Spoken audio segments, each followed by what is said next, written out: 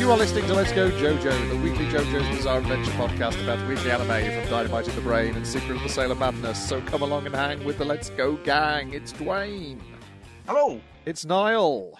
How are you? And it's me, Brian. And on this episode, we are covering anime that aired the week of December the 3rd to December the 10th, 2022, with a couple of exceptions. Starting with the first one, it's JoJo's Bizarre Adventure, Part 6, Stone Ocean, Episode 26, Bohemian Rhapsody, Part 2. It was nice when that was coming out on the week we were talking about it that one time. That one time, yeah. Fastest over the split 1-1.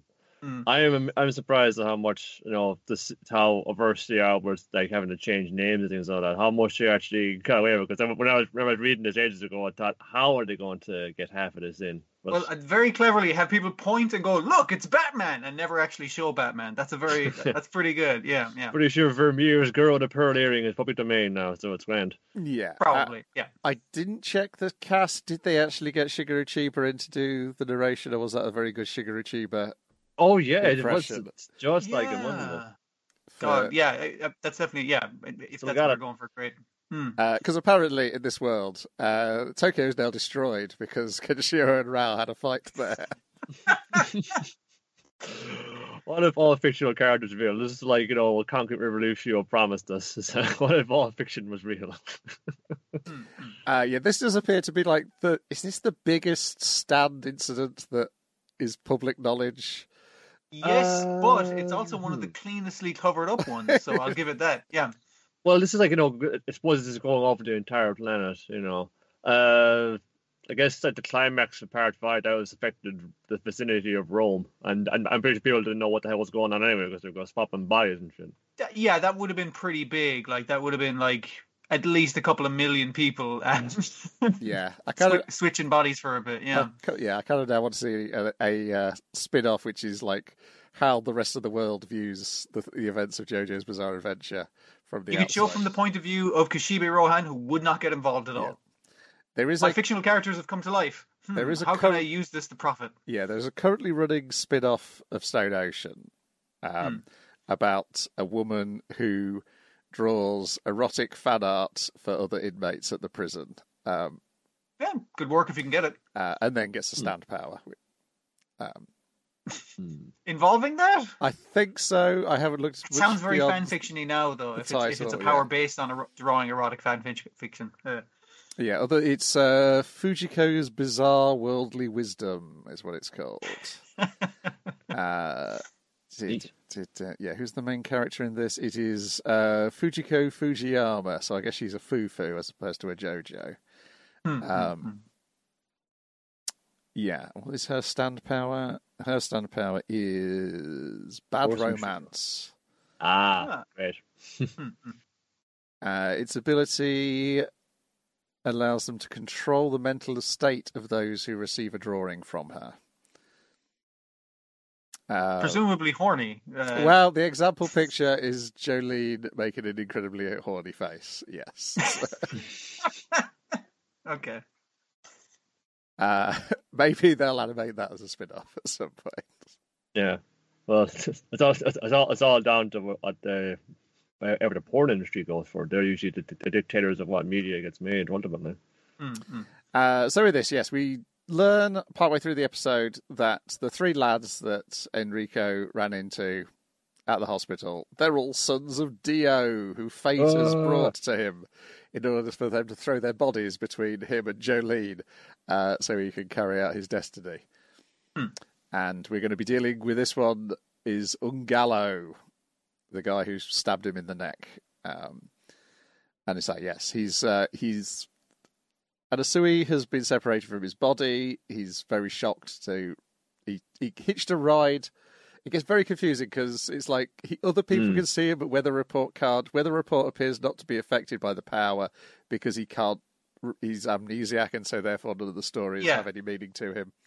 Yeah. The thing is, I think the version of Anasui who's walking around with Weather Report isn't like his body. It's like it's the story Weather Report is telling himself of me and Anasui are going to find Jolene. So he's brought a fictional version of Anasui with him to go find Jolene.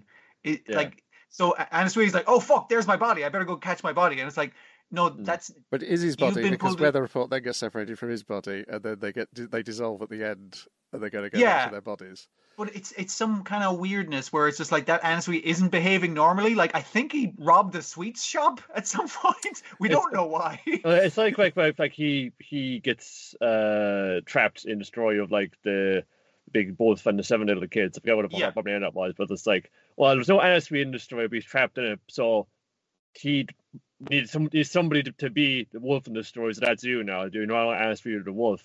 But then it also has to be an NSV in this other story happening at the same time. So these stories had to make sense. So it has to go according to what was written. Yes. If you get pulled into the fiction, you get kind of pulled out of your own body, which goes off and seemingly does its own fucking thing. But you become drawn into the story of the fictional character that you have an affinity with. Attempting to recap it makes less sense than when I was watching it. It's sheer fucking madness, weird. But that's the kind of chaos of it. Like when cut to a news report of Tokyo being destroyed by Kenshiro and Rao, that kind of thing. So Anasui is chasing down his body. He follows it to a sweet shop. The sweet shop owner won't let him in because Anasui apparently was here before and wrecked the place.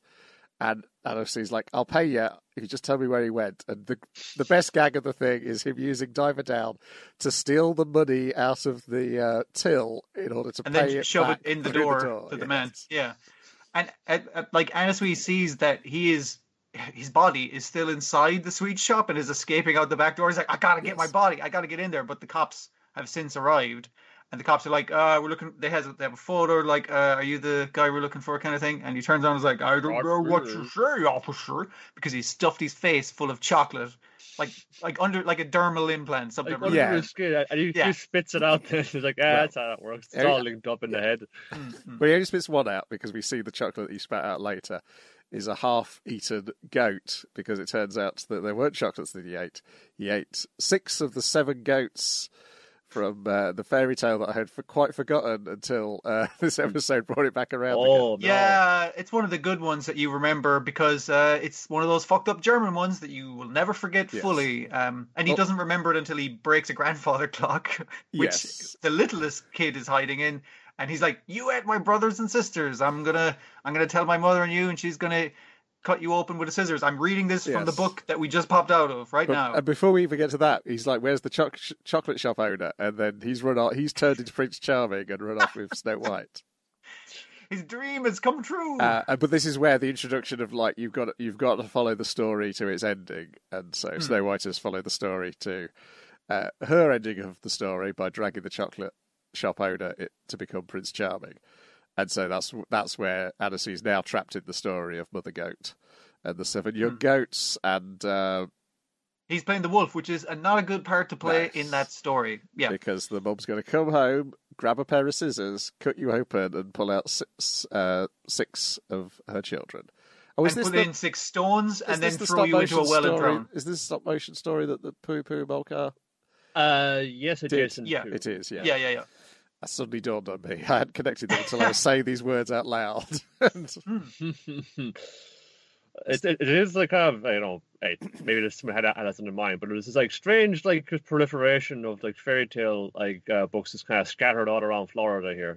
People just on the break, just crack into some Aesop's fables to get a bit of wisdom. I just want to like expand. Unfortunately, if you break out a Green Dolphin, like the district that's right there in Florida is the storybook district, and it's the worst possible place you could go. Honestly, in this particular instance, and meanwhile, Weather Report is running to Van Gogh's self-portrait. He's like, "Hello, I'm Van Gogh's self-portrait. I'm going to tell you all about Van Gogh." And then you're going to go, I like this picture. And then you'll turn into a self-portrait as well and shoot yourself in the head twice. Because, you were drawn... You don't know much about anything, but you did like art, and you were drawn to the story of Van Gogh's self-portrait with one ear, that kind of thing. And it's just like, well, now you're going to get shot twice in the head because you're me and I'm you. And it's just like, wait, what? It's like, yep, you can't escape the way this goes down, including, Yeah, and Weather Report's been following, tracing where the user is, and he's quite far away. He's going north, so I'll send a rain cloud to ruin the fucking road, basically. He's south, and he dawns on him, he's in the sky. And then he solves the logic puzzle of it following to the end of the story by forcing Van Gogh's self-portrait to draw a creation of his own devising, he's written the story for in his head, called... That was brilliant, because initially the solution seems to be get caught up in a happy ending fairy tale, like you lived happily ever after with Snow White. It's like, oh, you don't fucking die then. That's fantastic. It's like, no, make up a character called Mr. Go Back or something like that. Yes, I want to call him Mr. as well, but he hasn't got... my brain had written in Mr. onto his hat. Mr. or Captain. He looks very superhero-y with that mustache that grows outside his mask. Yes. But it's just like, and he puts back all the fictional characters back into their stories and puts us back safely in our bodies with all these memories, so we don't fucking think anything's gone wrong. And that's his power, and that's the end of the story. My dinosaur that eats force field dogs. It's exactly. That kind of like thing. I mean, if we're going to be doing with like fun children's stories, we may as well like children's fun rules for fun and saying, nope, I got invisible bullet laser shields. Because it becomes like, it's initially like storybook characters, or also, I mean, like it starts with characters on signs and everything, but it becomes like paintings and everything. Any depiction of a character can come alive. So I just need Van Gogh or Van Gogh's a depiction of Van Gogh to draw on the ground a picture of this character I've just created to solve this thing. And meanwhile, your man's in the airplane like freaking out because he just saw Aladdin and the genie outside the plane, and she's reading about Aladdin. How can that be? He should be real now. Yes, and he just breaks his brain. He doesn't get beaten up. He doesn't die. He's just defeated, goes into a catatonic state because it makes no sense. We also learned that all the storybook characters who came alive are back, except for Pinocchio. He's still missing. At large. Pinocchio's the only one who got killed. Wow, that sucks, man. It's fine. He's got 3 movies this year. It's okay. What? Who? What? I don't know what you're talking about. You're old or what? Oh. How you enjoying the new intro? It's gone for more of that kind of it's just the serious bit of the story, so it's like more of the dramatic ballad. Yeah, it's still like referencing like a lot of the stuff that's already happened as well, though. So that's good. And what will happen? And there's like it was like it's kind of slow. It's kind of but there's one bit in the middle of it, all kind of flashing by if one do understand a bit of this. But it goes to Emporio, hasn't got a stand that we can kind of perceive. It's just him firing a revolver. Fucking What can the kid do? Give him a gun. There we go. Perfect. So look forward to that. The trailer, the spoiler in the trailer was the reveal that those 3 guys were Dio's sons, so that wasn't too badly spoiled in the trailer. Yeah, it's not too far into it. So it's not the worst spoiler. There's a few other spoilers in there, but they're ones what an awful trailer. They're things you would have guessed which are going to happen. The other stuff is right. Yeah. Parallel universes, keep that in mind as well. Yeah.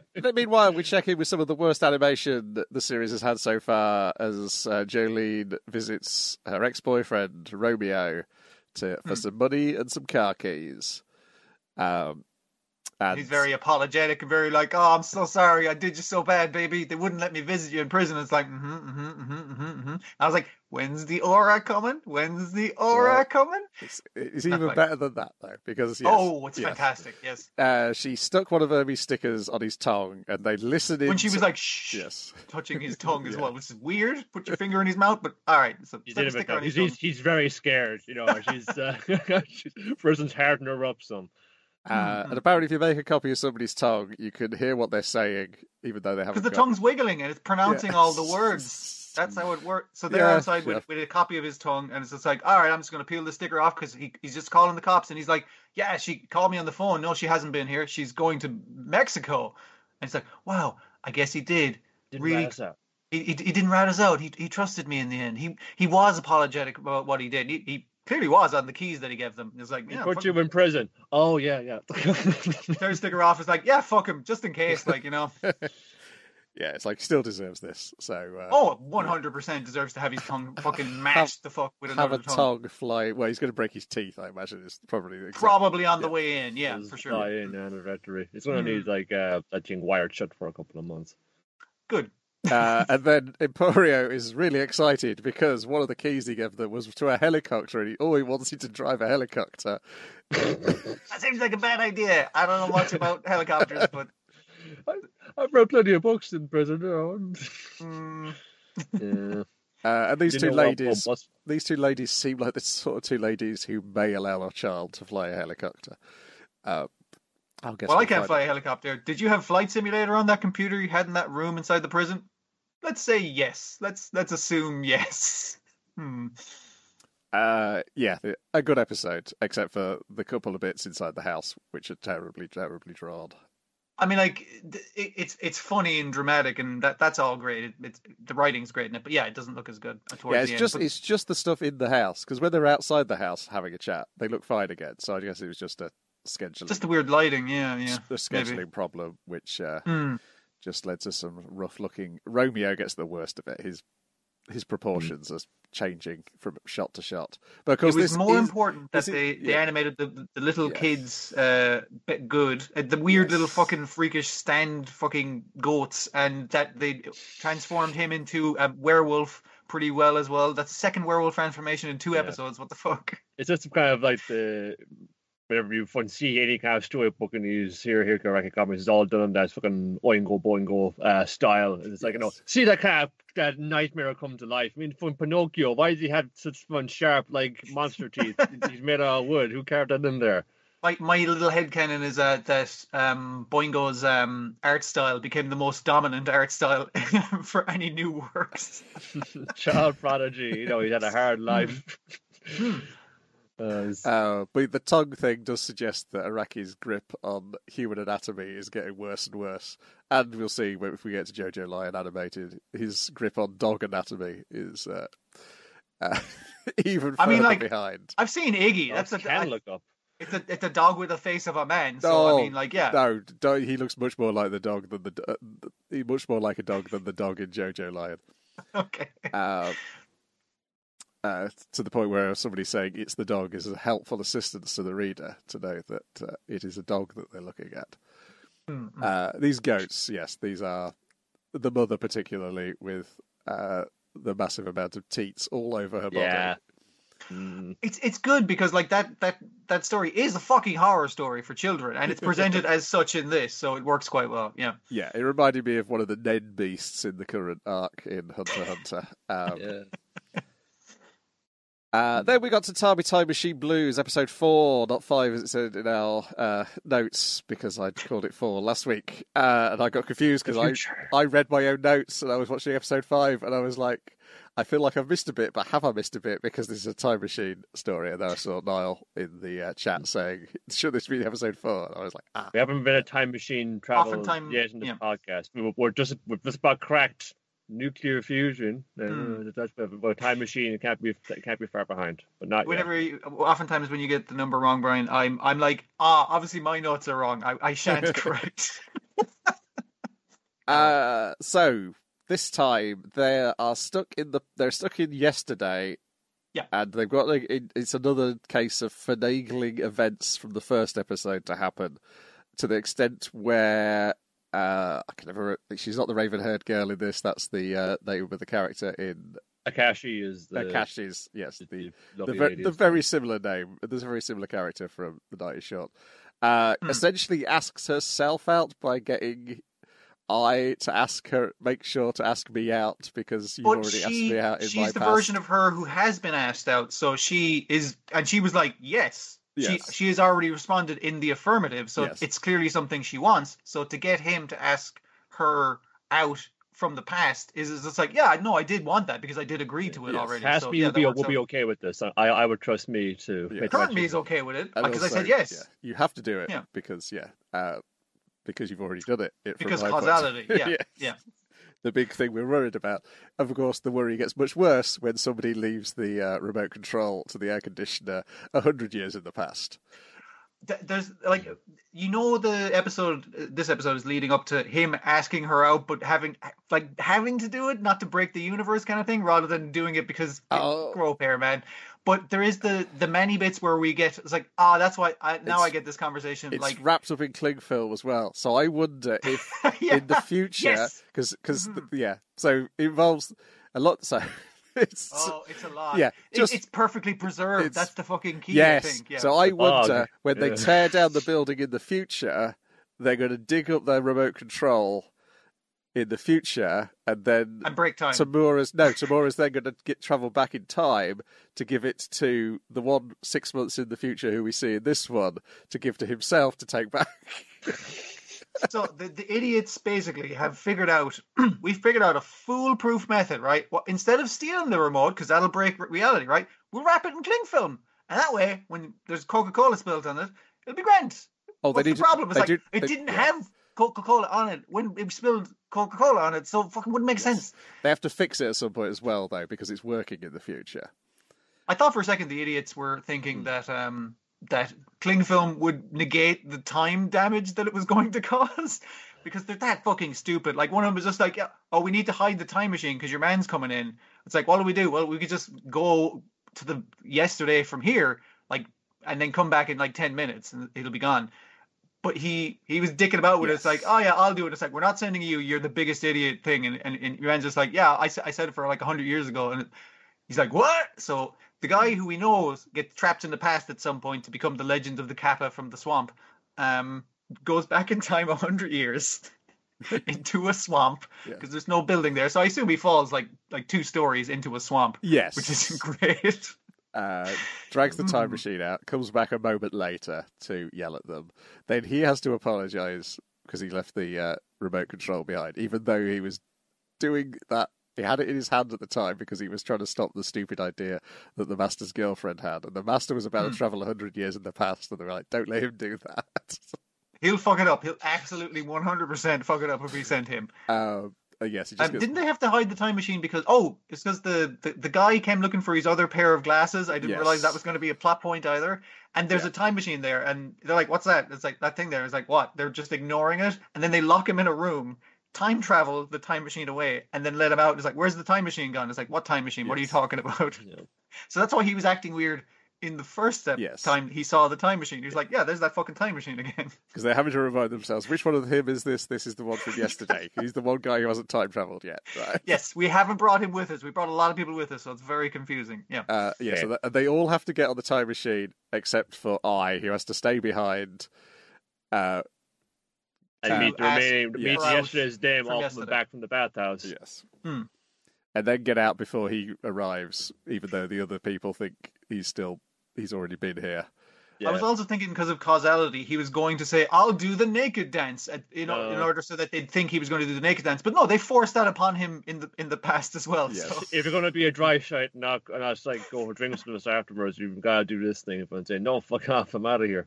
But then he, what is it now? He has to fucking avoid them again. And that leads to him fucking hiding. He has to hide in the wardrobe of the room where the Coca-Cola has been spilled on the remote, and he's there for the whole scene, trying to avoid his own stare, basically. Yeah. Mm-hmm.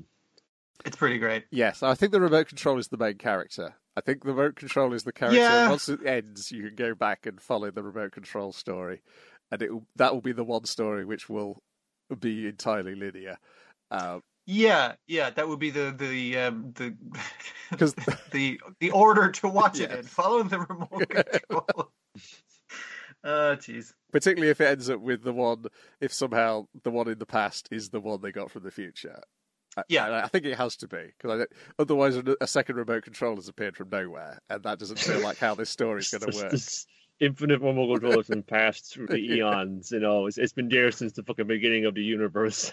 Yeah, because someone's son from the future, that adorably scruffy character, lovingly scruffy character, has basically went, I'll solve this pretty easy. I'll see you in a minute. And he goes to the future, takes the remote control that they have functional in the future from himself.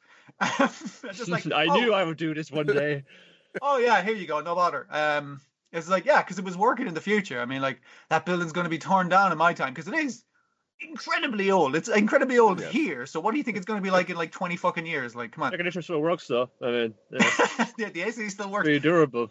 The remote control was a bad idea for an interface, but it still fucking works that many years later. So that's a pretty impressive, so that's now the mystery. It's like, why is it working in the future when the remote control's not working now?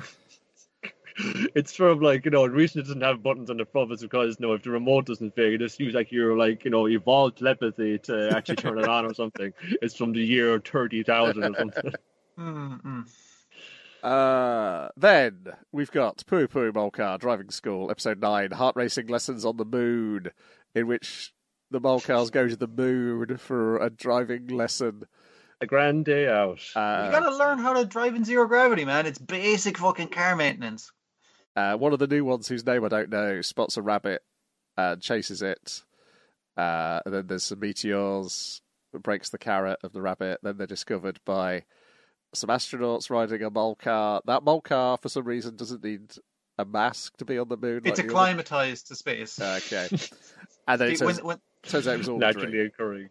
It was all a dream, thankfully. It wasn't a dream, because they have the space carrot at the end. Yeah. And they couldn't eat it on the moon because they were all wearing oxygen masks and tanks. It's one of those dreams, yeah, where you're trying to eat food, but your mouth is melted off, and you're just like, very scary. Yeah.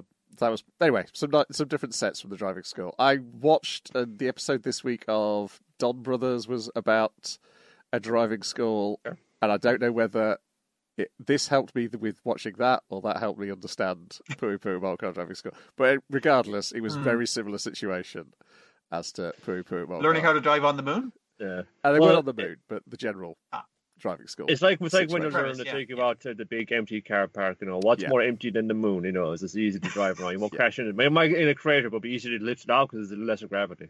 Yeah. Then it's Welcome to Demon School, Iruma. They could do driving lesson episodes of this as well. Welcome to Demon School, Iruma. Season 3, Episode 9, The Doro Doro Brothers Provocation, in which we get a backstory on the Doro Doro Brothers, and we get a backstory on the training the lads did with Balam.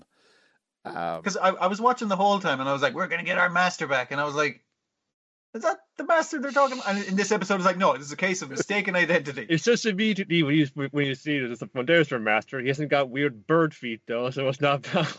They do the thing of faking out with the furry collar, though, so... Yes. Yeah, it's the wrong colour if you were paying attention. Yes. And also, he then takes his mask off, and we see it's the guy we suspected it would have been based on the background we'd been given for him. I'm pretty sure it's Balam talking into that Plague Doctor mask, though, right? The same actor, to make you think it's supposed to be him. It's either that or that guy doing an impression of him. Could be, yes. Also, he did not seem to love the brothers as much as the brothers thought he loved them either. Oh, man. Well, it's mostly because when they're like, oh man, we got to get our master back. Yeah, he was a super badass soldier of war and like always womanizing and doing all the things. They're like, really? Balam? I mean, like, he's fair. Like, he's not really much of a presence and he's badass. That's what Brace on at the end after defeated him and saying, well, like, maybe he's got that kind of easy thing going on, but they're fun saying, yeah, man, he's always womanizing around. Don't know about women. He's always getting very touchy with us, though. Very touchy, very like patting our heads and stuff. It's like, head pats, what the fuck? It's like, yeah, you wouldn't, because you're not talking about the same guy, you idiots. But the reason he took the Brothers of the Wing is because they have this, their blood magic is... very annoying voices. Yes. It makes your people's blood level rise. And they took on the new names of the Doro Doro Brothers because they quit school immediately. It's like, it's a power nobody envies. But of course, we know from Furf, yes, he would love this power because he loves winding people up. Oh, absolutely. I got to get you boys on side. That's going to be hilarious. Yes, and so he was using it against the lads, but they cottoned on, and then they deal with them by Asmodeus going into his evil cycle. Yeah, you can force it now. That's the thing they learned to do. Yeah, it's by a combination of training, meditation, and strong drugs. Yes. The good drug, the bad drug. The good drug, the bad drug. Back and forth with that, and just until you get the hang of it. But you have to do it in pairs, because if you do this alone, you're not coming back from it. So the other guy has to know your safe word. Yes, which is for Asmodeus, Iruma. So yes, you have the sight of and one man calling out a different man's name to turn the other man back to normal. But also, Asmodeus' evil cycle appears to him just letting his inhibitions down. he appears drunk and horny. Yeah. So that's mostly like how he appears to be evil. Not angry. I mean, like he's very violent, but yeah, drunk and horny mostly. He lets his hair down, literally, I think. Yeah, he does. Yes, he literally lets his hair down. Yes, and then we get the smoothest animation of the episode of him going wild. Also in a cartoon manner by grabbing things by his legs and bashing them from side to side. Yeah, it seems a very dangerous way, but I guess it gives these. And I guess we're teased with Sabnock doing the same at some point. Yes, yeah, and what that would look like. Yeah. So they managed to get this. It's a giant bird which has like a fruit dangling from its neck that they fight. It's a big flamingo with a tasty apple hanging off. Bird, yeah. They just wanted the fucking apple. I think they fucking killed the bird in the process of this. Well, as long as they didn't get tricked into killing one of the two brothers, which was their plan. It's just like, we'll get him to attack us, and then they'll get disqualified. It's like, oh god, he's going to kill us. We're in a lot of fucking trouble. Wilbus gets the points. Then we got Spy Family, episode 22, the underground tennis tournament, the Campbelldon, in which it goes firmly into Shonen Jump territory. Yep. As we get a secret underground tennis tournament. This is the mission that they were to go on, which was mentioned last week when she wasn't trying to break up the marriage. I appreciate that last week. It was just she goes to the house, she arrives, and they have a conversation, and it's all animated on threes. And then this is the one they were saving the animation for, the tennis tournament, obviously, yeah. Painting with a hidden code. In a private collection, volume that is due with ties to shade individuals. We has an underground tennis tournament. The winner can pick anything from his hoard. Yes, it's an underground tennis tournament. Yes, so that the black market dealers and mafia dons are betting on it. No, it's fun, brutal, no holds barred. It's fun. Yeah, I understand that. Why tennis, though? Why not? Yeah, I appreciated. I think it was her explanation of it. Just like, I just figured he was into tennis. You know, it's just like, tennis is his thing, and therefore everyone's mad gambling on tennis and screaming at the competitors and everything. No, Twilight, this is the mission. I didn't decide it's going to be tennis. This is what we got to work with, okay? Focus up. So she's constructing an identity where they're a married pair of amateur tennis players, so that lots of strangers screaming obscenities at them while they bet on them will know that they are married in this scenario. Yeah. Yes. And she's gone for the of course tennis anime uniform of the long blonde wig with the curls at big the curls. End. Yes. Whereas he looks more like Solid Snake as a tennis player. I don't know. I think it's a headband. So kind of like the fucking John McEnroe. Yeah. Kind of a look there. He's kind of like the bad boy. Yeah, I was wondering if it was that or Jimmy Connors, just because I've seen Jimmy Connors as a go-to reference in anime tennis episodes before. So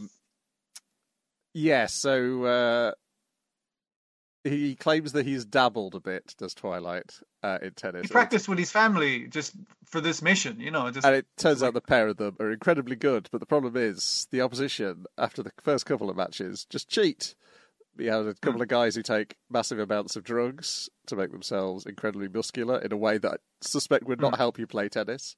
Like, it's good to be muscular for tennis. It is, but that's going to slow you down more so than anything. The first fucking the two dudes. They were retired pros, yeah. The retired pros have been training, we trained for tennis in the mountains. We never stopped the art of tennis. You lost your eye for this, man. They've apparently been attacked by bears while practicing tennis and shit. Yeah, it's not fucking clear, but it is weird. And then the pair of them get gassed in the changing rooms, but they manage to block most of it off. For the final, like holding their breath for 10 minutes. Yes, which is against the children of the guy who's running the tournament, and they've got engine-powered rackets. One's got an extendo whip racket, and the guy of the sibling pair has a rocket racket. And I did appreciate in this, like, they show how they counteract their cheating methods while never explaining it. Like, it does go full shonen, but it doesn't explain. It's like, he hit the ball close to his head, so he couldn't set off the rockets close to his fucking face or something. It's like, it doesn't talk down to its audience. It feels like, you can see how they're playing against them and their cheaty ways. They lose the first set, but then they come back in the second, and so they have to start cheating even more by moving bits of the court around. It's a trick court. that's our cliffhanger is like, how are they going to get past this next bit of cheating, this next level of cheating? As you mentioned, now they do call themselves, or rather, she has called them the Phonies, is the family name they're given, and so you have the commentators constantly referring to them as the phony pair. That's very good. Yeah, yeah. That's really interesting. She wants to impress him, you know, and she can be like, you know, the perfect partner both on and off the court, you know. It keeps cutting into like her fantasies in her head, or like again, her outside I sound like a complete asshole dialogue, and her interior is like, oh, are you seeing me, Twilight? Are you seeing how good I'm playing tennis? She thinks this is going to win him over. Yeah, but she's letting the emotion in. It's affecting her game. She's going too hard, too fast. This is what I was talking about. Nightfall. You can't let only some emotion in, but you know, it's okay if you care about people. It's okay to say that. And meanwhile, there's a little scene with Yor, Anya, and Bond, where Anya almost gives away that she can read people's minds. But fortunately, her mother is, like every other character in this show, also stupid. So, yeah. Well, like her mom's worrying is like, oh my god, he said he's going to like an office tennis thing. So is that woman going to be there, and is he going to go off and marry her because she's way better at tennis and shit? And it's like, maybe I should kill her. No, I can't be thinking about killing her. I can only kill for the government. I can't kill for my own personal needs. That's wrong. She says like a particular line, and then Anya's responds to it by saying, "Don't worry, Mummy," and then. She's like, did she read how she know what I was thinking? And then she says, I'm sure Dad will win a trophy. yeah. But that does sort of work to assail her fears, because it reaffirms this, like, Lloyd's grand, don't worry about Lloyd. Oh, yeah, I mean, yeah, because the other thing about Lloyd during the mission is, of course, he's completely professional and does everything professionally. Yeah. Even that you were having those like flashes of the old killer instinct coming in responses. This is like, yeah, like you know you like Lloyd and that, but maybe you didn't like him in that way. If he wasn't around, some just this fun house cat coming in here. Yeah, the dialogue also, well, her thought to the dialogue also makes it clear that internal monologue would actually be the correct phrase I should be using. Yeah. Also makes it clear part of the reason she wants to stay with Lloyd is to avoid being constantly monitored by her brother. Yeah, I don't want to make him worry. / I want him like to grow the fuck up and live his own fucking life away from me and my husband and child and dog. It's fine to call it dialogue sometimes, because Anya is aware of their monologue, so that makes it dialogue, and sometimes it's directly responding to it, like in this scene. So yeah. So that's always the other element in the situation. It's like, okay, it's always like it's the will they won't you, will they won't they, even though they kind of already have. Yeah. Okay.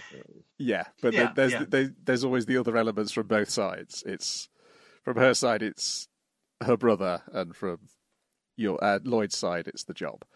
The show does such a wonderful job of like the internal monologue versus the external, what they're actually saying and trying to hide what they're thinking, and even what they don't think themselves. But you also have a small child there in most scenes who can tell what's going on, but is a stupid small child, so can't really do anything about it. It's. So I'm just thinking about the current chapters where it is. There's some very funny stuff in that, as well as being probably the most serious it's been so far.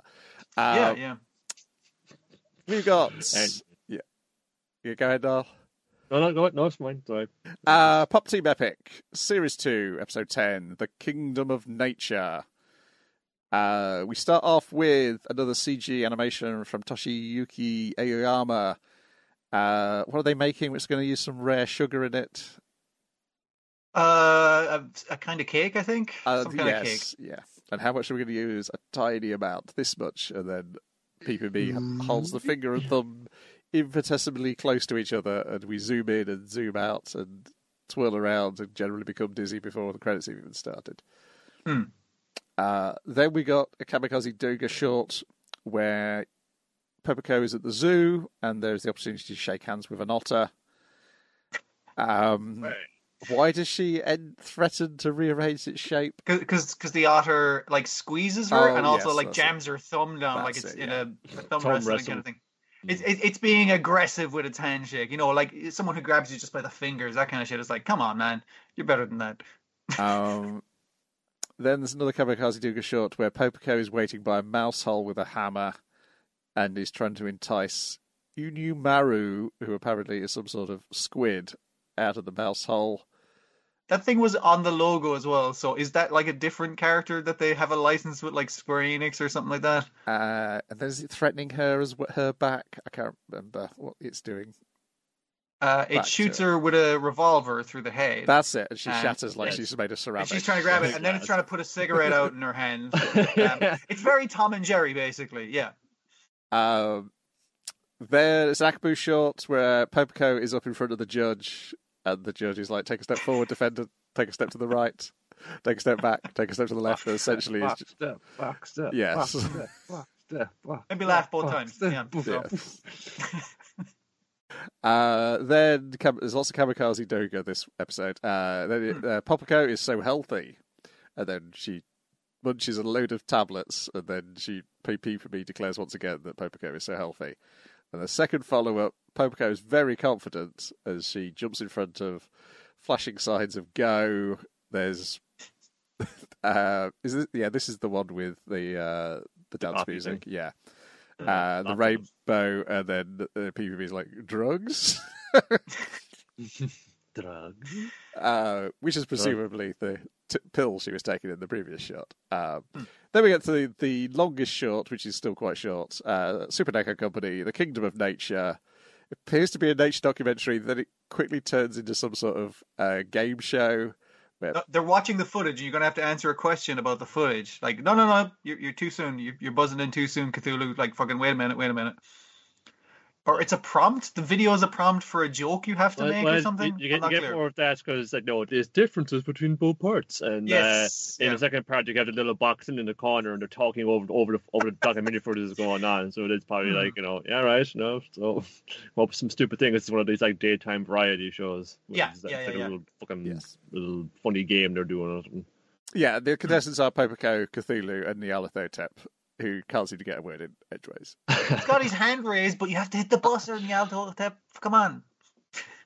It doesn't have to be here. No, I've had a great day out. My family will be proud of me. Yeah, all the users think that. Then Junichi Yamamoto short. I didn't write down the breed of bird that live in Japanese parks. Piccolino. Yes. Piccolino. Yes. So the narrator is reciting when he was in a park as a boy, and these birds landing on the sort of the metal bar which stops people driving into the park. And then we zoom out to where Popico and PPB are in government agents, and they use these birds and the metal bar to blow up a meteor which is about to destroy the planet Earth. That's what they're there for, to save the children of Earth. Yes, protect children's smiles. Thank you, Piccolino. And then one of them gives a wink to camera as it ends. I really enjoyed that one. Very simple but effective, yeah. Yeah. The rest of Kamikaze Douga ones, there's coffee refills. Oh God, yeah, that one's intense. Yeah, that was fairly intense, yes. It's PPB is serving coffee at her cafe. Popico is the customer. She wants some coffee refills, and then it just becomes like a nightclub. And then PPB asks another customer if she would like a refill, and she's like trying to say no thank you in a way to get this woman to leave her alone. But PPB is having none of it. Hard cut to the end, to the next one, which is just another Final Fantasy advert. This time they're playing Mahjong. I thought my hearing was going, or like an alert was going off, and I was like, what the fuck is that? And I was like, oh, it's the alert in the game that the character is trying to ring him. And I was like, oh, okay. So it tricked me. That's how it is. I know how Kiryu are trying to play play Outrun, and we should be like heading downtown for a rumble with the Yamaguchi Gumi. Then the girls get stuck into I knew you would say that chain, where they just constantly say, I knew you were going to say whatever it was they were about to say. Free combo! Until one of them flubs their lines, and then they start again. Yeah. That was the one which reminded me most of Harry Hill bit. And then the final bit is they're in another first-person shooter. And again, Poco is showing off her ability with guns, I think to the same person who PPB killed during the PUBG episode. It's just the same avatar. Yes, it is. It's what all the jerks use, yeah. And then it was just a bunch of animals in the end credits, wasn't it? Animal drawings. Yeah. Went to Animal Park. It was lovely. Yeah. It is. I've already watched next week's episode, so this one was fading a bit into... compared to it.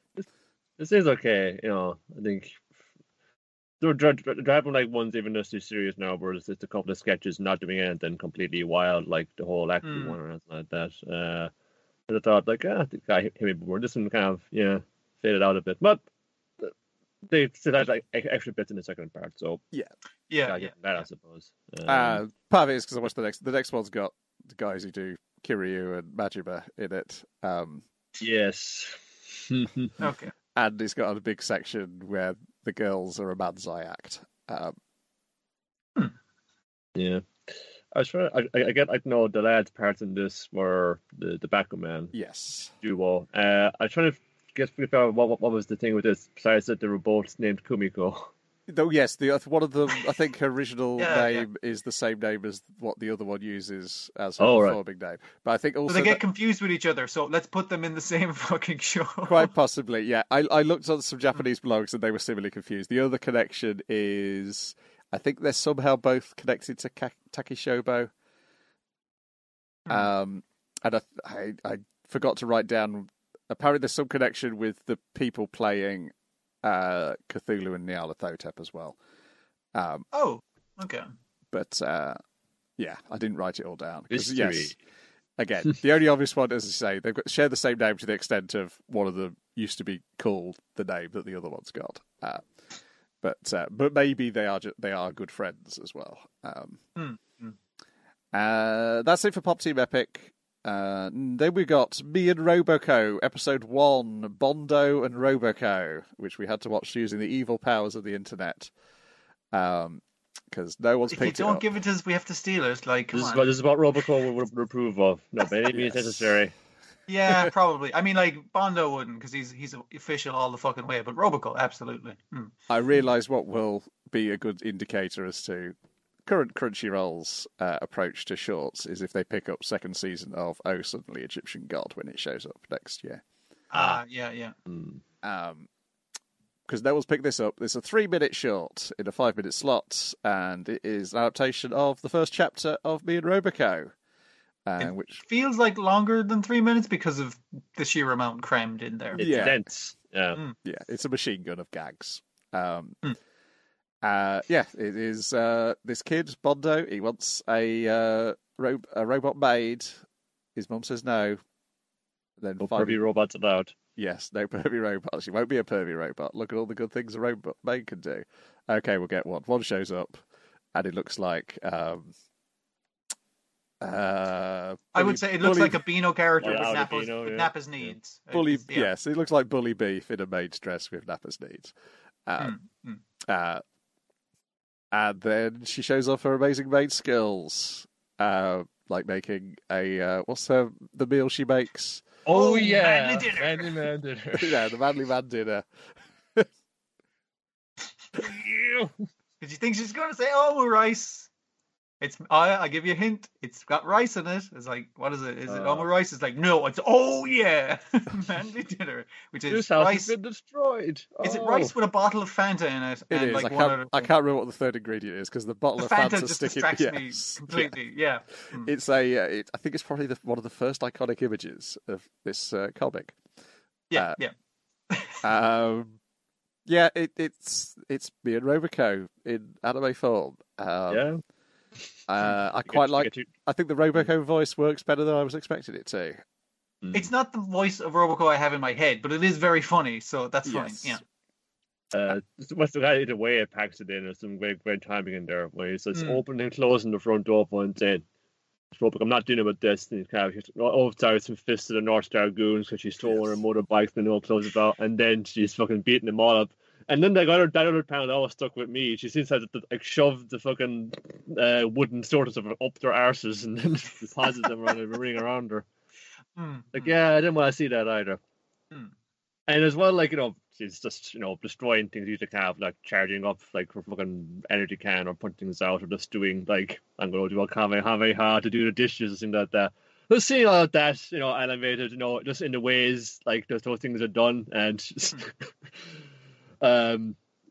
adds a kind of more to it now. Funny, it's definitely all there in the comic. It's very apparent, but you kind of see it just rush together like this. Because usually about 15 pages in reading it in it, but it's probably one of the longer things I read because there's obviously so much. There's a lot going on. Yeah. It makes me think though. I was like, am I reading when I'm reading the comic? Am I reading it quick enough? Because based off of this, clearly not. I'm not. No, it's just plowing through that fucking thing. I'm good. We all had the same response because that was my feeling as well. I was like, oh wow, this moves faster than I read a chapter. This is just a chapter. It's just again because the fucking visual kind of gags and things, there might be a little fucking thing on that. You're just seeing them kind of move, and it's you're able to kind of keep that up, and then on the other side of your brain, to keep up this other bit of what's going on in the scene. I think it kind of gets it off like that. Particularly very important. Yeah. Oh, sorry. Go ahead, Niall. Go ahead. Because it's very important too that they get right. We've only seen a little bit of them this time, but Motsuo and Gorilla Gachi. Yes. You get a preview basically of them. Yeah. Because only the little kind of hint of fun and say, no, they're like the local bullies, but they're actually totally solid lads.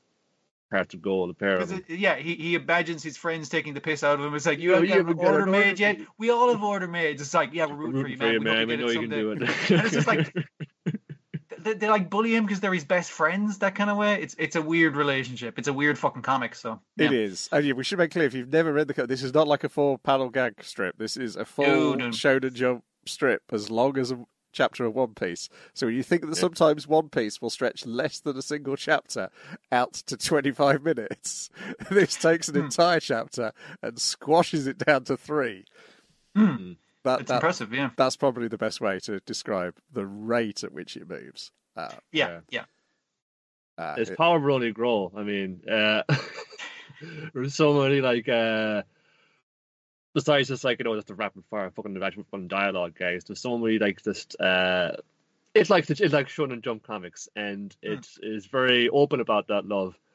And now they're going to express that because isn't things just done in the style of the comic that they're kind of parodying. Now it's going to be done in the style of the animation of the comic that it was parodying, of which there are many. So you get to have so much of that into the mix as well. It's great. You'll have to seek it out for yourself, though. That's the unfortunate part. We're all rooting for you. Though episode 2 is out, so we'll have something to talk about next week. I gotta go. Mob Psycho, Part 3, Episode 10, Mob 2, Rival. Previously on Mob Psycho, Mob was killed. Sent to a fantasy world. No, he's actually unconscious and bleeding out. But then his body gets up, but with something else moving it around. And he ends up running into various other psychics we've met throughout the series who try and put a stop to the rampage that Mob's body is now going on.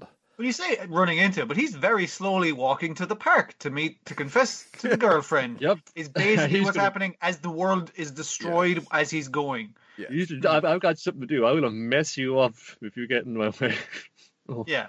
The initial thing, I nearly felt bad for him because of what was about to fucking happen, but the driver kind of going like, oh my god, I've run over a kid, and everyone going like, oh, and he's like, I better call an ambulance. It's like, wait, my phone's freaking out. What's happening? And then the entire pavement cracks around Mob, and it's like, oh, this is bad.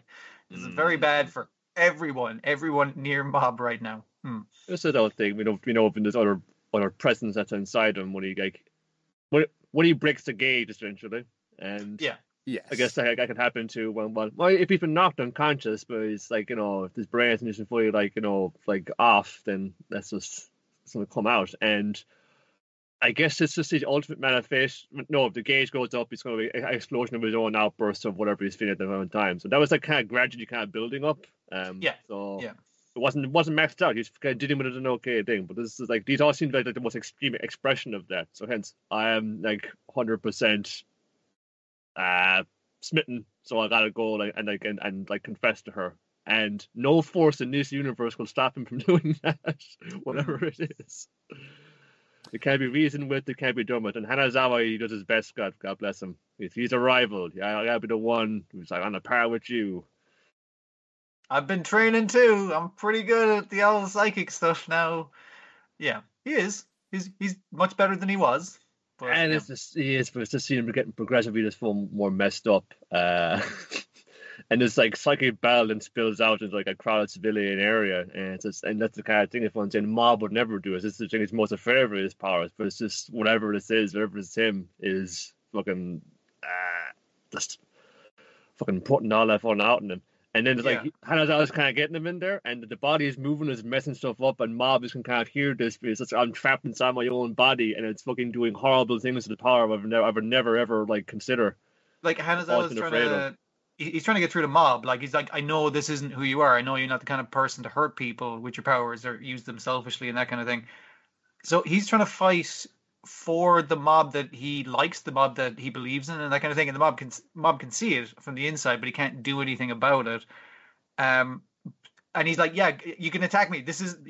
Don't see this as me right now. Like, attack me fully kind of thing. Don't hold back. But he's not trying to fight him. He's trying to protect all the people around is more so the thing he's concerned with, which is why in his mind he absolutely wins. He saves all those people. He sure did. Yeah. So, but he did get really fucked up in the process, and of course he loses a bunch of hair because yes, that's inevitable. Like, and then the next people to run into him are Kayoma and Sakurai at the... I was like, I know these guys, but I can't remember what they're from. But as soon as they manifested their powers, I was like, oh yeah, you lads. Yeah, also we get a little... sensible haircut now. Yes, we get a little bit of a flashback with Kayoma fighting Mob, and I think he'd gone into question mark around that time as well. So I think it was like a nice handy reference to give you a clue as to what's happening here. Remember when he messed him up? Yeah, that was the start of all this. Oh, okay. Like that. Yeah, that's handy. Yeah, and then we see also there is a plane full of psychic prisoners being brought to town to fight Mob's body and his powers. I appreciated that, again, showing the old villains that it was just like, they're working in a convenience store now. They've turned a new leaf. They're going to get fucked up by Mob anyway. Yes. And then the Suicide Squad of psychics has to parachute in because technology doesn't work anywhere near him. But two of you think you're better than the rest of them, because one of you is the defeated former leader of Scar, or the Claw. I forget which one now. Scar, because they all had scars, didn't they? Yeah, but one were the subdivision of the thing, and they're all the write-offs. The other one, yes. Yeah. Anyways, it's the villain from the previous series. It's just, he's that dickhead, with the red hair. His son seems to be all right. I haven't seen him around here. I'm sure we'll see him very soon, because we're going to need fun. Everybody, all hands on deck to deal with this. Mm-hmm. Yes, it's Joseph as well. He's the guy who was sent to infiltrate. Yeah, Claw was the overall organisation. And Scar was the particular group. Scar was the group they faced in the first series that KR and the other guy were part of. Yeah, this is getting Hanazawa fucking just bet up like that. Well, we're bringing a dude who you won't feel too bad about seeing him fighting and him getting wrecked. It'll probably hold it up a bit better because he hasn't had decades to charge up though, so we'll see what he does this time. Yeah, but I do episodes where it makes that time for of course with someone like Mob around, like someone like Hanazawa, he'll have his moments where he won't ever be on the par with it again. It's just not how it works. So whenever you see that character, kind of secondary hero, the hero's buddy, they get in that fight and they put all their heart into it, but they're probably going to lose anyway. But they fucking lose like a champ, Yeah, before he fucking faints, basically, and says, it's like, I guess this time I won. Because what he was trying to do was get through the mob and save all the people in the residential area, which he did. So it's just like, that was me achieving what I set out to do, even though I didn't beat you, because beating you was not what I was trying to do. Yeah. I think of it a bit like Caesar from JoJo Part 2, he was like a champ. And even though Pop wins most of the time in Dragon Quest, he still has this kind of signature fun. Obviously, Die as the main character. He's going to win the fight and open fun grit and things. But I'm just kind of really grind it out. And if I don't win, I will definitely push my opponent past their limit. Mm-hmm. It doesn't. So doesn't Toichiro say something to the other prisoners, particularly the one he beats up? That he's the only one there who could understand Mob. Yeah. So it's I think it's maybe a One Piece type situation where it's not that he's come around and he's a good guy now. It's just that it's I get where this kid's coming from because I get lost now. That kind of thing. Yeah, well, he's the whole thing. He viewed everybody as less than him because there was literally nobody on a par with him. But then there was he was this dude who funds the seeds on him, and with all that power, he decides not to try and take over the world. He decides to just do whatever he could be, chooses not to. Thing. I understand what people say. Be this omnipotent psychic fucking power esper thing, and could be that as well. What to do with it. So I'm really I know what that weight is like, what you choose to do with it. And he does do the badass thing of jumping out of the plane without the parachute. What I choose to do with it, I'm in prison now. I'm being let out and released to try and get back in this mess again. I guess the difference might be is that he chose to do something with it, and Mob chooses not to do something with it, and that's maybe what's led to this situation in the first place.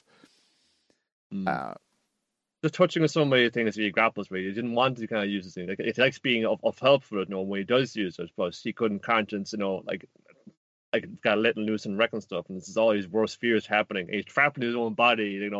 He's conscious for it this time, and it's just living out this fucking waking nightmare for him. And you see, it cuts to people, it cuts to Reagan and your man in the office going, they might have to do something about it because now it's on the news and people are like, wait a minute, isn't that Mob? They're the muscle squad are I recognize those muscles. That's Mob, that kind of thing when they're in the fallout shelter because everyone thinks it's like a natural disaster, like an earthquake. But you also have the girl he was going to confess to waiting in the park is he's he running did turn late. up. You probably don't want him to show up in this state, but yeah. Yeah, I mean, got to remember Serizawa was one of the Ultimate Five in Claw, so he's got a fair bit of power he could use to help out here. What are the other guys doing? Reagan. There's yeah, I know, but there's the guy in the flower shop. God, who haven't we checked in on in a while? Yeah. Let's just check in who are the other guys. I remember all the scars, there was to do with the whips, the mustache, yes. There was the musty woman, there was the dude, there's kind of Jimi Hendrix looking guy with the lasers. There was it your man who put all the ghosts in the pot and makes them eat each other and to get the worst ghost out of them all, but maybe Dimple ruined this whole thing with that. Yeah, could be. There was Then of the big guys, then there was the teleporter. The guy who was like Hitman because he had no eyes, but he can kind of see everything and teleport around. It's a real dick. Hiroshi Shibata he's a big muscular guy, same hair as talking to Bino, or I think it might be Dandy. Pansy Potter, the strongman's daughter, arrived. A rhyme which works when you're Scottish, but not when you're not Scottish. He had the psychosteroid ability. He became very skinny afterwards. And the other guy we did see him. He was piloting the aeroplane. Because your man actually reacts to. Oh yeah, he was the. Yes, you're right. Hattori. Yeah. And what was his ability? He controlled electronic equipment and signals at will. So yes, probably not. Probably good to fly plane. Oh yeah, he was a good hacker, to fly plane into a dead zone of psychicness. Yeah. Okay, yeah. So I guess we're missing the teleporter who got thoroughly humiliated, and the strong guy who none of us could remember. I mean, Megan finished him off. That's a hard one to live down when you're. Yeah. He might turn up, yes, because this is the coming back at the end of the whole thing altogether. So bring back anybody you can, on when to do that, and even we've just been seeing them most of they've had happy endings, from you gotta settle down and get a real job now. No more of this psychic from cults and domination and stuff. You gotta I mean those two the two thuggish guys with the hex spiral fucking thing and the I can turn things into swords, including tongs. It's just like they're there to defend the convenience mart that they work in. It's just like, we got to do this for the manager. Come on, let's do it. You get to see the characters grow and stuff, and even when your man's checking Twitter to see what's going on with the news of like, oh, there's a lot of natural disasters in town today. What's up with that? And people are like, is that place where the fucking broccoli was? You know, because people are just like, yeah, that one weird fucking town where all the weird shit happens. Yeah. I guess it can't all be as easy that, if you're to plant like empaths, then naturally you'd work in a flower shop. You can't, can't put like psychic punch and make swords and make anything into a sword. This, I suppose in the Combini, you never got to sharpen a knife. You always going to have one on hand. That's everything you need. Yeah. And that's it for this week. 2 days' time, the first 2 episodes of Lupin Zero it will be out. So I guess we might add one of those to the docket. I think High Dive? I don't know. I know it's on Crunchyroll Germany, but I assume it's High Dive in English-speaking districts. That's it, I think. Nothing else new to surprise. All this weird scheduling of anime now, or coming out at strange times, can confuse a chap. Did Uncle from Another World coming back? I thought I saw someone was talking about it. Maybe I saw it very, very late. If it came back, while I wasn't looking, yeah. I guess I could check Netflix would be the sensible place to look. Uncle from Another World. It's very odd that 2 isekai shows are among my favourites of the year. It's not a bad premise, it's just how you use it. No, the last one is 7, which has got the old red line under it, indicating that I've read it. Maybe that's someone's getting to it very late and they're just on it. Oh, yeah. Yeah, could be. I'm sure, well, I was going to say it's Netflix, isn't it? So it won't do the Golden Kamuy thing of starting from episode 1 again. It'll just come along when it comes along. That's it for this week, then. Oh, next week, are we all free next week to do a podcast and then disappear for 2 weeks? Let me see here. I think I'm fine, but I'll double check. I can't do that there. I can maybe do the 21st, which is next Wednesday. Excellent, that suits me fine. That should be fine, yeah. Righty-ho. That's it for today's show. We'll be back next week with more of the same. Goodbye. Bye. Bye. Good night. Oh, got to find that stop stream button. There we go. Much faster.